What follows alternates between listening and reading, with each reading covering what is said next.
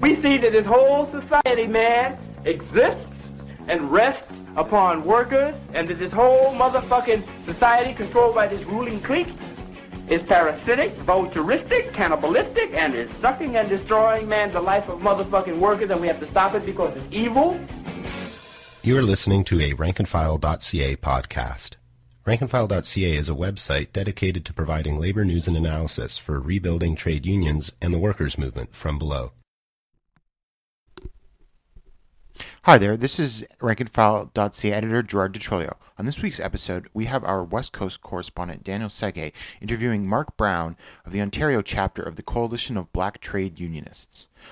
Mark will be talking about the organization's history in Ontario, and as well as the challenges of organizing against anti-black racism at the workplace, in trade unions, and beyond. Now here's Mark.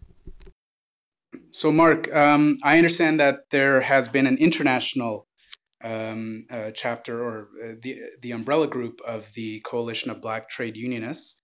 Can you tell me a little bit about the history of the coalition in Ontario, when it formed, and what some of the struggles or situations were that inspired its formation?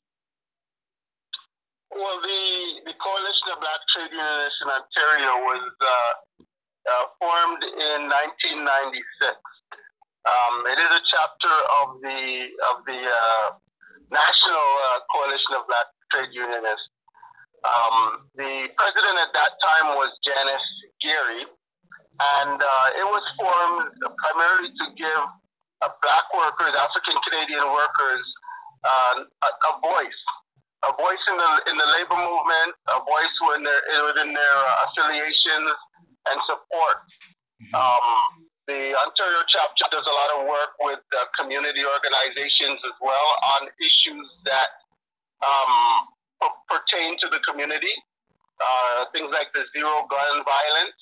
We do a lot of work or a lot of support with the Black Lives Matter Toronto, as well as the work around the overall labor movement in relation to the anti-racism directorate and labor law reform. So the objective is primarily to give a platform to black workers that wasn't there before. So what are some of the current struggles of black workers in Ontario? Well, the current struggle in black workers in Ontario, I would say, are the same struggles or the current struggles of black workers in society. We still struggle, not just within the labor movement, but in every organization, in every institution, with anti-black racism. Racism is something that we believe is ingrained in the fabric of Canadian society, and as a result, no organization can claim to be completely free of it. So in saying that, there's still a need within some of the affiliates, within all of the affiliates, for adequate representation of people of color in leadership roles. We advocate for equity seats. In some affiliates have had that struggle, and they've successfully added equity seats, like QP, for example.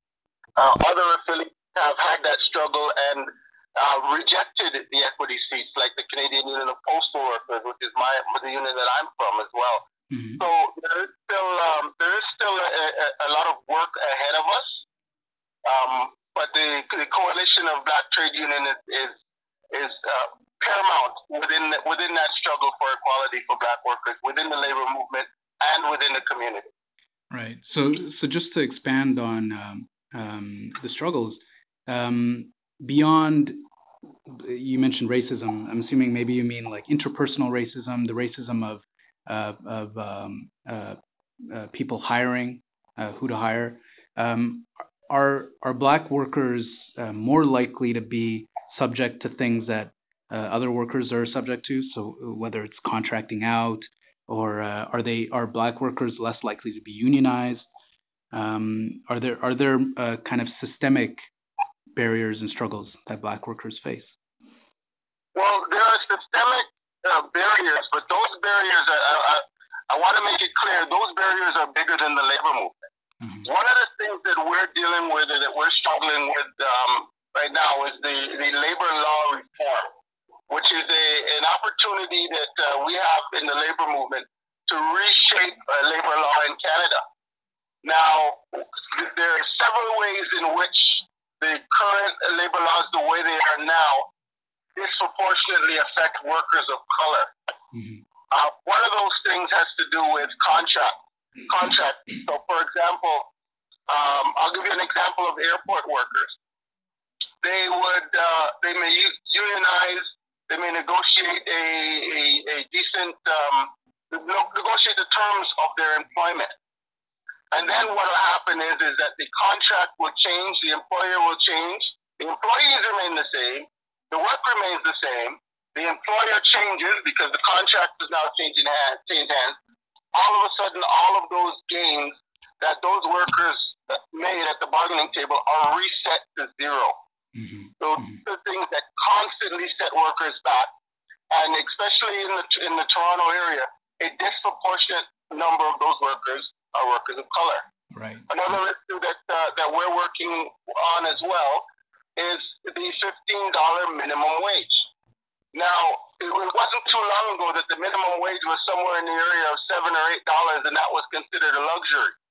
Right? Now, today, there aren't too many people that would call that a luxury. $15 minimum wage puts an individual barely above the poverty line. And as the Coalition of Black Trade Unions, as a finger of the labor movement, we believe that nobody should be working full-time and living below the poverty line. Mm-hmm. And again, a disproportionate number of those people that are working for that minimum wage, and in some cases below the minimum wage, are workers of color. Right. So these are things that workers experience that beyond the labor movement, but the work of the Coalition of Black Trade Unionists and the work of the greater labor movement as well is to work towards changing those situations positively on behalf of workers. Right. So just, you mentioned airport workers and that people of color are disproportionately in sectors that are more vulnerable. Can you give us a broader sense of which sectors do Black workers in Ontario work in and that the coalition is working with? Well, the coalition works in a broader section. We don't just work with Black workers that are suffering within the minimum wage. For example, there are workers in every sector. But we still, as Black workers, we still suffer sometimes from the last hired, first fired syndrome. Mm-hmm. So the work that we do around that is to protect or not to protect, but to support those workers in their struggle in order to earn a decent living. Right. That could be in any sector. That could be, we have members that are in the construction sector. We have members that are in the government sector, federal and municipal. We have members that are struggling in the education sector, and even some that are in the auto or in the manufacturing sector. Manufacturing sector is something that has been hit hard, very hard over the years as a result of some of these trade agreements. And again, when things are tight, oftentimes a disproportionate number of the people that are affected are workers of color, but it's a broad range of workers. So I want to talk more about exactly what the coalition does to address these issues. I think I've seen on the website that there's been a push to gain representation on the boards of Canada Labour Council, Congress, and on the Ontario Federation of Labour, and to gain representation on the staff and boards of various unions. What else specifically does the coalition do? Well, one of the things that we also advocate for, that we're working on, is with the anti-racism directive. One of labor's demands, in relation to the anti-racism directorate, is a joint labor and community advisory board for the directorate. That is something that the Coalition of Black Trade Unionists supports, because we believe that as the voice of Black workers in Ontario, it's important to bring our voices to the table. So that's one specific area. In areas of the Federation of Labor, we have equity vice presidents that are elected democratically within a caucus, within their working group by workers of color. We have similar at the CLC level as well. Equity vice presidents, again, to bring to the table the issues that are facing Black workers, workers of color, not specifically Black workers, but workers of color right across the country. So the idea is to bring forth our issues, to have the difficult discussions, the uncomfortable discussions, to make it known, what kind of support we need from labor, because at the end of the day, we are labor. The workers of color are part of the equation who built Canada and made Canada who they are. And when labor represents workers, though a significant portion of those workers are workers of color, and labor is representing itself on that as well. Mm-hmm. So I think it was last month, there was the that big Rise Up conference, the second National Human Rights Conference. Can you tell us a little bit about that? I understand Danny Glover, the actor, spoke.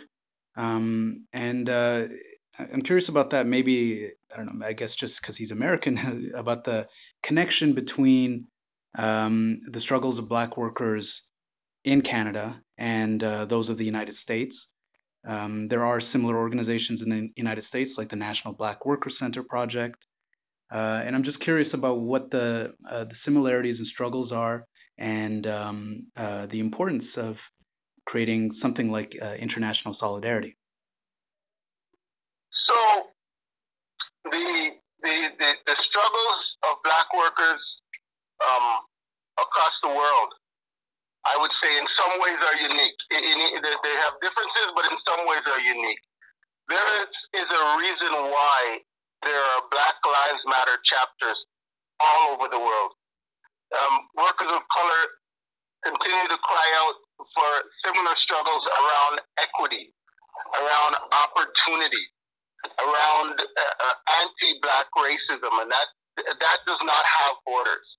And one of the things that Danny Glover does, we see him as an actor and a filmmaker, and that's how most people think of him. But he's also a representative of the United Nations, specifically the working group around matters that affect people of African descent. He is their spokesperson, and he brings that lens to the equation.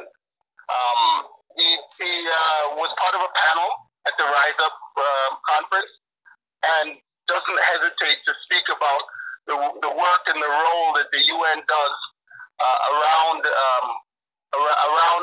people of African descent. Continually, whether you're north of the border or south of the border, we still deal with issues of racism, issues that pertain that are what's the word I'm looking for? Side effects of the transatlantic slave trade.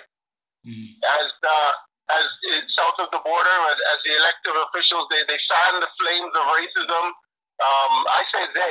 One of the candidates fans those flames of racism. The heat from those flames, we feel it here in Toronto.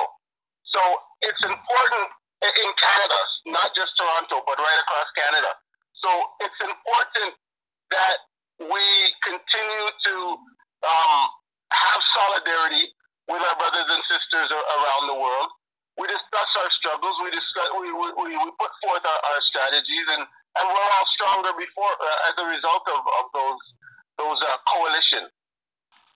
Yeah, I agree. I mean, personally, I would say maybe both presidential candidates have fanned some flames, whether implicitly or not, of racism. But I absolutely agree that that we need to make those connections, and I appreciate the work of the Coalition of Black Trade Unionists in Ontario.